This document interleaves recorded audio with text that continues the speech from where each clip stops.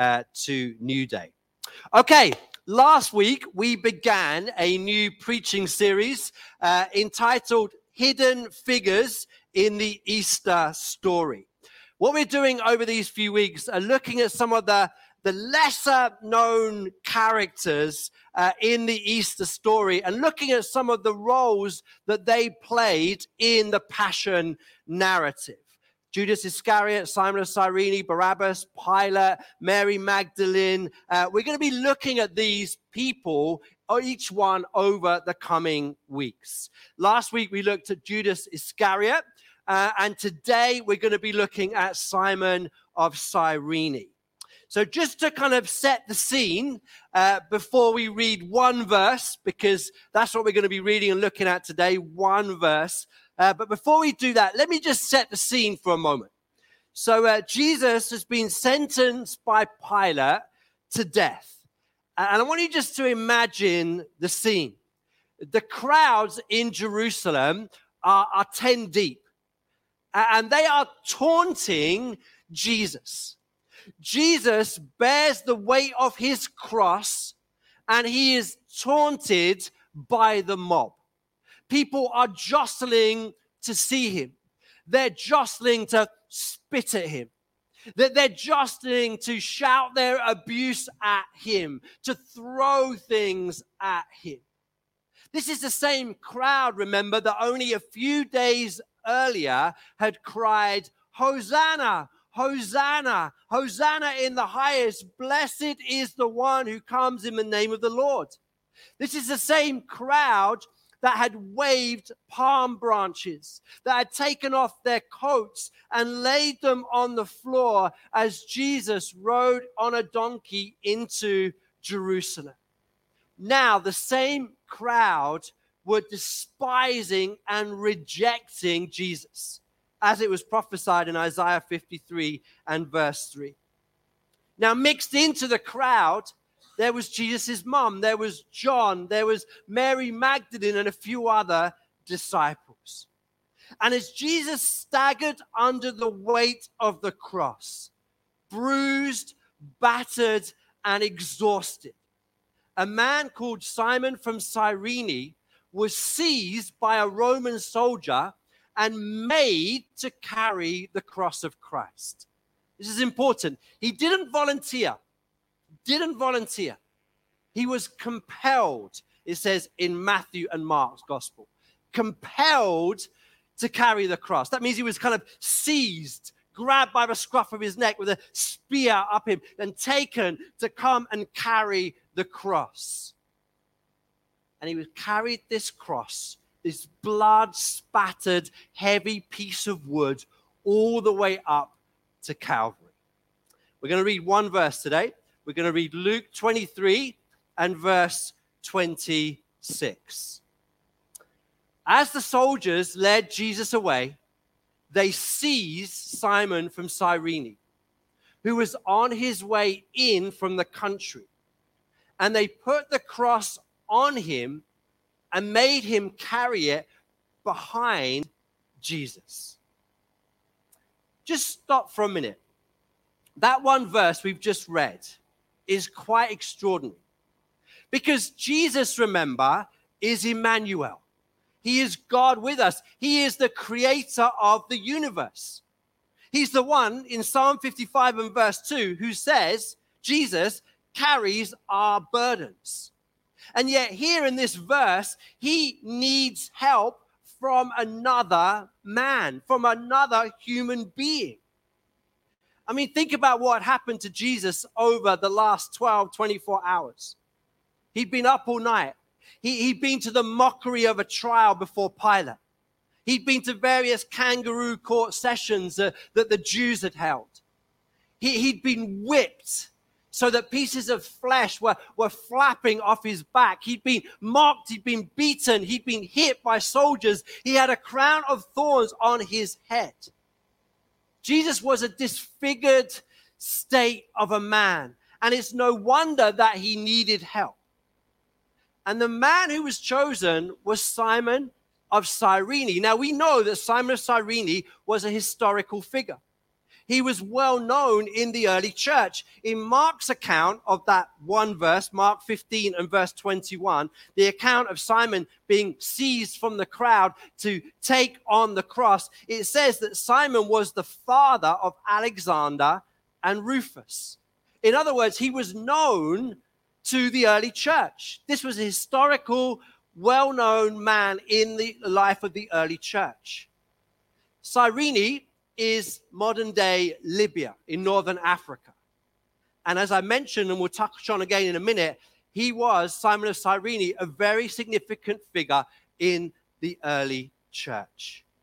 Okay, what we're going to do using that one verse this morning is we're going to look at 5 things we can learn from the man who carried the cross of Christ. 5 things. Number 1, God uses people of every tribe, tongue, and color. Cyrene is in modern-day Libya in Africa. Now, scholars have various opinions. Some scholars think that there was a number of Jewish settlers who had lived in Cyrene and then come to Jerusalem for the Passover. But most scholars agree that Simon of Cyrene was almost certainly a black man. A black man carried the cross of Christ. A foreigner served Jesus in his final hours. A black man, Simon of Cyrene, had the greatest honor of carrying the cross of the Savior of the world. I think it's so important to state that because the narrative for centuries was that Jesus is a white man. But the truth is, Jesus was a brown-skinned Messiah, and it was a black man who carried the cross of Christ up the hill to Golgotha. And I think as Christians and as the church, it's so important that we preach and that we share that Jesus is for all people, every tribe and tongue and nation. In Christ Jesus, we are all equal. That's what it says in Galatians. There's no Jew or Gentile. There's no rich or poor. There's no black or white. We are one new man in Christ Jesus. Now, those of you who had an eye on the news this week will know that there was an absolutely abhorrent, evil, racist ordeal that Child Q had at the hands of the Metropolitan Police in Hackney. And I think when we hear those things, it's important to say that Jesus loves the nations. Jesus came for all people. When Pentecost fell in Acts chapter 2, when it fell upon all those people gathered in Jerusalem, the nations were there in Jerusalem. Many of the first believers were black, were from Africa. In Acts chapter 8, you had the Ethiopian eunuch who is saved and baptized by Philip and then goes out and starts to plant churches. The Ethiopian saint. In Acts 13, when this turning point in the life of the early church, when the early church is sent out, you have there very clearly Simeon, a black man, was one of those key individuals that was sent out to plant churches. Simon of Cyrene shows us that God loves the nations. God loves black, brown, and white. God is not a white man. God uses all tribes and tongues and races. That's the first thing we can learn that the man carrying the cross teaches us. The second thing is that it's a picture of discipleship. It's a picture, that verse is a picture of discipleship. It's very interesting. In that verse, Luke is the only one who says this. Matthew and Mark put it differently, but Luke clearly says that Simon carries the cross behind Jesus. It's as if Luke wants us to remember the verse that he said in Luke 9 and verse 23, that as believers, we are to come after Jesus and follow him. It's a visual picture of discipleship. And I think it's important to say that it's not easy to follow Jesus. It's not. Simon had taunts. He was hit. He was battered. He was knocked around. And that's what the world does to us. The world knocks us, batters us, calls us names, and taunts us. And following Jesus is not follow Jesus and everything will be easy. No. Following Jesus is you are never alone. Following Jesus is Jesus understands. Following Jesus is Jesus walks with you through every up and every down. Someone said this, which I think is so helpful about discipleship. Jesus came not to improve your life. He came to be your life. And out of Jesus' 12 disciples, 10 of Jesus' 12 disciples were martyred for their faith. Judas, as we looked at last week, hung himself, and John died of old age on the Isle of Patmos. But the other 10 were martyred for their faith. I think that snapshot of Simon of Cyrene carrying the cross behind Jesus is a beautiful kind of picture of discipleship. It shows us what true discipleship actually looks like. Third thing that we can learn from the man who carried the cross of Christ. We don't choose suffering. We don't choose struggle. This is important. You see, Simon of Cyrene did not expect to carry the cross. That day he went into Jerusalem, he didn't think, today I'm going to go and carry the cross of Jesus Christ. No. He didn't think that. He didn't know that was coming. Many of us have unexpected encounters with suffering and struggle. It's not choice. It's not preference. It's not even the result of our sinful actions, but suffering and struggle just sometimes seem to find us. Did you notice what it said in the verse? It said that he was coming in from the country into Jerusalem, and then he was hit by this random, unplanned action of carrying the cross of Christ. He was snatched from the crowd and made to carry the cross. Some of you, let's be really honest, candid here. Some of you, over the last month or even the last year or the last week, things ticking along nicely. Things going really well. Jobs fine. Family, they're pretty okay. Friends, all good. Bank balance is okay. Then suddenly, wham, without warning, a curveball hits you. A family issue blows up without any warning. A financial curveball hits you without any warning. A health issue comes, a letter from the doctor or a phone call to go into the surgery. It's not by choice. It's not your fault. But suddenly some struggle, some suffering hits you. It's vital to know, you see, that as Christians, we face these things as much as anyone else. We're not immune to struggle and suffering just because we're believers. We battle, the Bible says, the world, the flesh, and the devil. It's not your fault, the hardships that you are going through. It's the world that we live in, and that sometimes we can get caught from nowhere by a struggle and suffering that hits us. Just one scripture that I want to read in relation to this, Hebrews 4:15-16, just brings me so much comfort when suffering hits, when struggle hits, when challenge hits. Hebrews 4 verses 15-16. This is talking about Jesus. For we do not have a high priest, that's Jesus, who is unable to sympathize with our weaknesses, but one who in every respect has been tempted, has faced trials, has faced struggles, yet was without sin. Let us then with confidence draw near to the throne of grace, that we may receive mercy and find grace to help in time of need. Jesus understands. Jesus has been there. Jesus is with us in that struggle. But struggle comes. Suffering comes. We don't choose it, but it happens.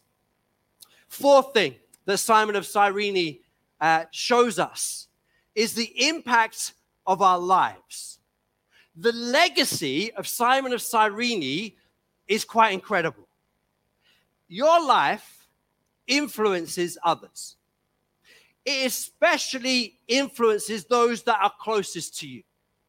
It influences your family, and then those that you spend the most time with. In Mark's account of Simon of Cyrene, in Mark 15 and verse 21, as I already mentioned, it mentions there, Mark mentions that Simon was the father of Alexander and Rufus. Now, Mark would have only included those two names, Alexander and Rufus, if people recognized who they were. This is a deliberate recording by Mark of these two sons of Simon of Cyrene. Now, Mark wrote his gospel to Christians in Rome. If you flick to the end, last chapter of Romans, chapter 16 and verse 13, you will see there that Rufus is mentioned as one of the key people in the early church. Scholars will tell you that is the same Rufus. The son of Simon of Cyrene is the Rufus that is mentioned in Romans 16 and verse 13. You see, what's happened here? Simon's life has been transformed by Jesus, and then it leaves a legacy that is ongoing. Simon had to carry the cross of Christ. He then would have seen Jesus crucified.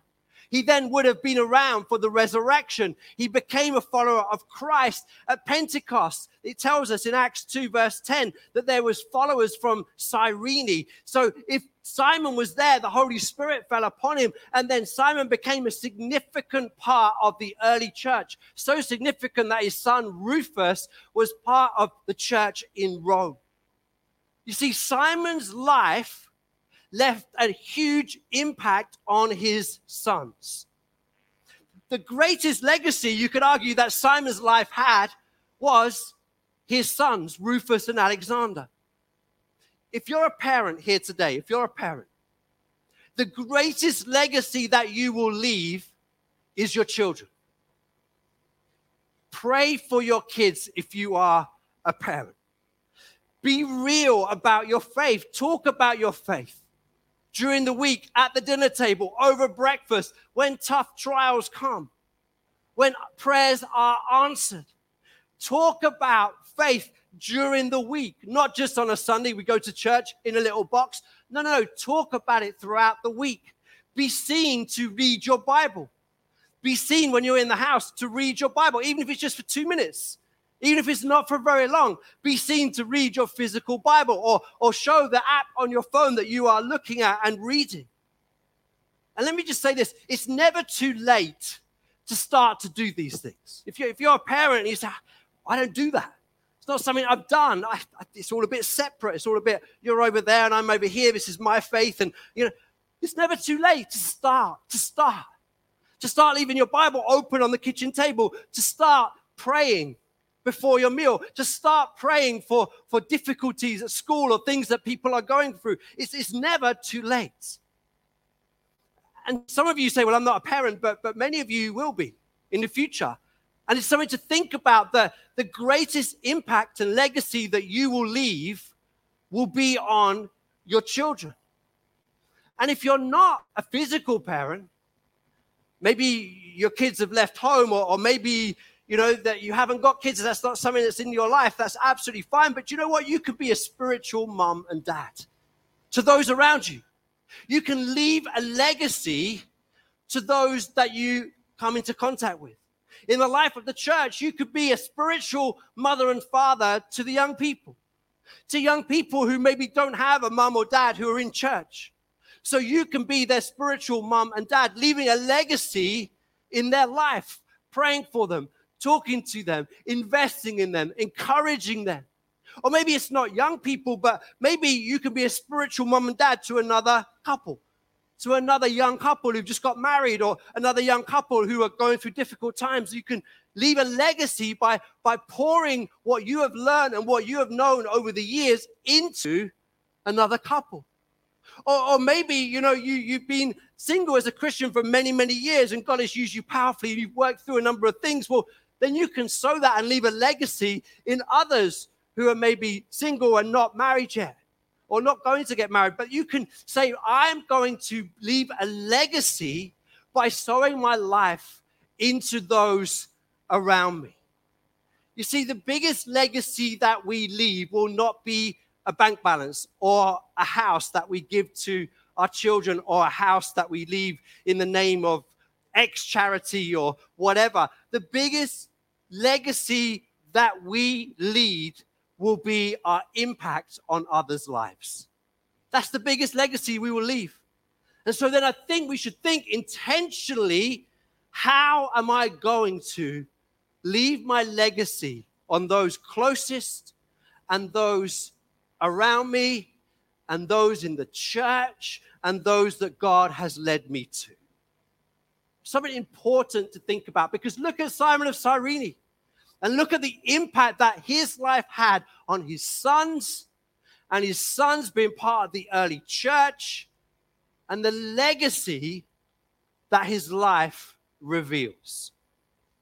Final thing that the man who carried Jesus' cross can show us.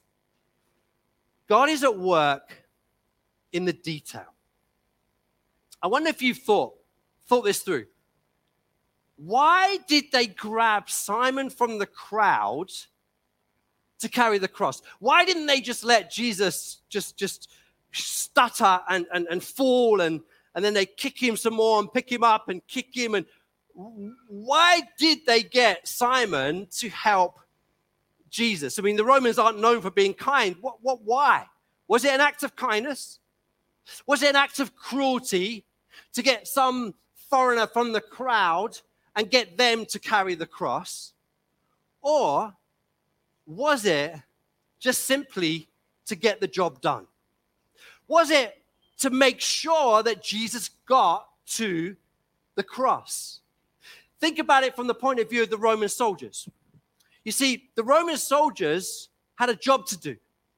Their job was, on the orders of Pilate, to get Jesus to Golgotha and to get him crucified. That was their role. They had a job to do. They didn't want Jesus to die along the way because of exhaustion. That would be to fail on behalf of the soldiers. They wouldn't have done their job properly if Jesus had collapsed and died of a heart attack or something on the road up to Golgotha. They wanted him to survive the torture so that he got to the cross. If you go back a little bit to the previous night, to Gethsemane. In Gethsemane, we're told that Jesus was so anxious about what was before him that he sweated blood. And medically, that's a condition that actually can happen. If you're so anxious about something, you can actually sweat blood because of your anxiety. But Luke's gospel, and it's the only one, Luke's gospel tells us that Jesus was helped by an angel to work through his anxiety. In other words, in this great moment of anxiety, in Jesus imagining the horror of what was to come, of the death, of the pain, of the separation from the Father, in order for Jesus to go through with the plan, God sent an angel to help him so that he could gather his strength and keep going to the cross. Here we have a human, Simon of Cyrene, who helped Jesus get to the cross when humanly he was weak. Jesus needed help, and Simon was that help sent from God. You see, God's plan was that Jesus died upon the cross. God's plan was that the spear would go into the side of Jesus Christ and the blood and water would separate because not a bone of his body had been broken. These prophecies, this plan, the foretelling had to happen. In order for that to happen, Simon was part of the detail to make it happen. Okay, Simon was needed as the little piece of the jigsaw to link everything that had gone before with what was about to happen on the cross when Jesus defeated the forces of evil. God is at work in the detail. He's at work.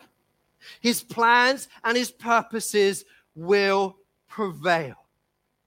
God uses individuals like you and me to bring about his works and his purposes. Sometimes we won't even know what's going on. We'll be just on our way on a day like Simon was on his way from the country, and then be used powerfully in God's plan. Be used powerfully as a detail in God's sovereign plan. God uses us. God uses you and me. God is at work in the detail. He uses ordinary people like you and like me. Okay, Simon of Cyrene, the man who carried Jesus' cross. One verse from Scripture, but 5 things for us to be challenged about. God uses people of every tribe and tongue and color. Simon carrying the cross behind Jesus is a picture of discipleship. We don't choose suffering and struggle. It sometimes hits us without warning, like it hit Simon that day. Simon of Cyrene, the impact of his life, the legacy on his sons and on the early church. What is our legacy that we're going to leave on the lives that we have influence on? And finally, the wonderful comfort and the wonderful truth that God is at work in the detail.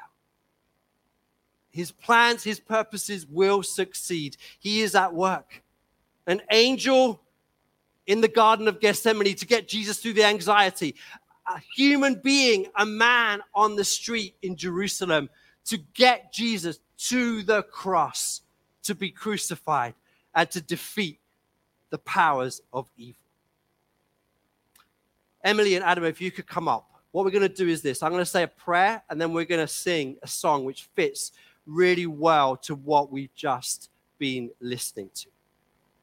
As we've worshipped and sung that together, I'm then going to come back and I believe I've got a couple of words, prophetic words for us as a church, as individuals, off the back of this preach, off the back of the message that we've heard.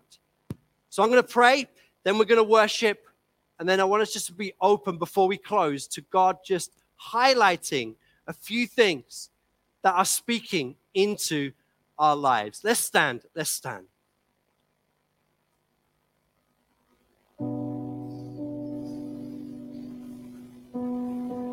Father God, thank you for this wonderful reminder from the Easter story. That Jesus, you went to the cross and you died for us. You died in our place. You dealt with our sin once and for all.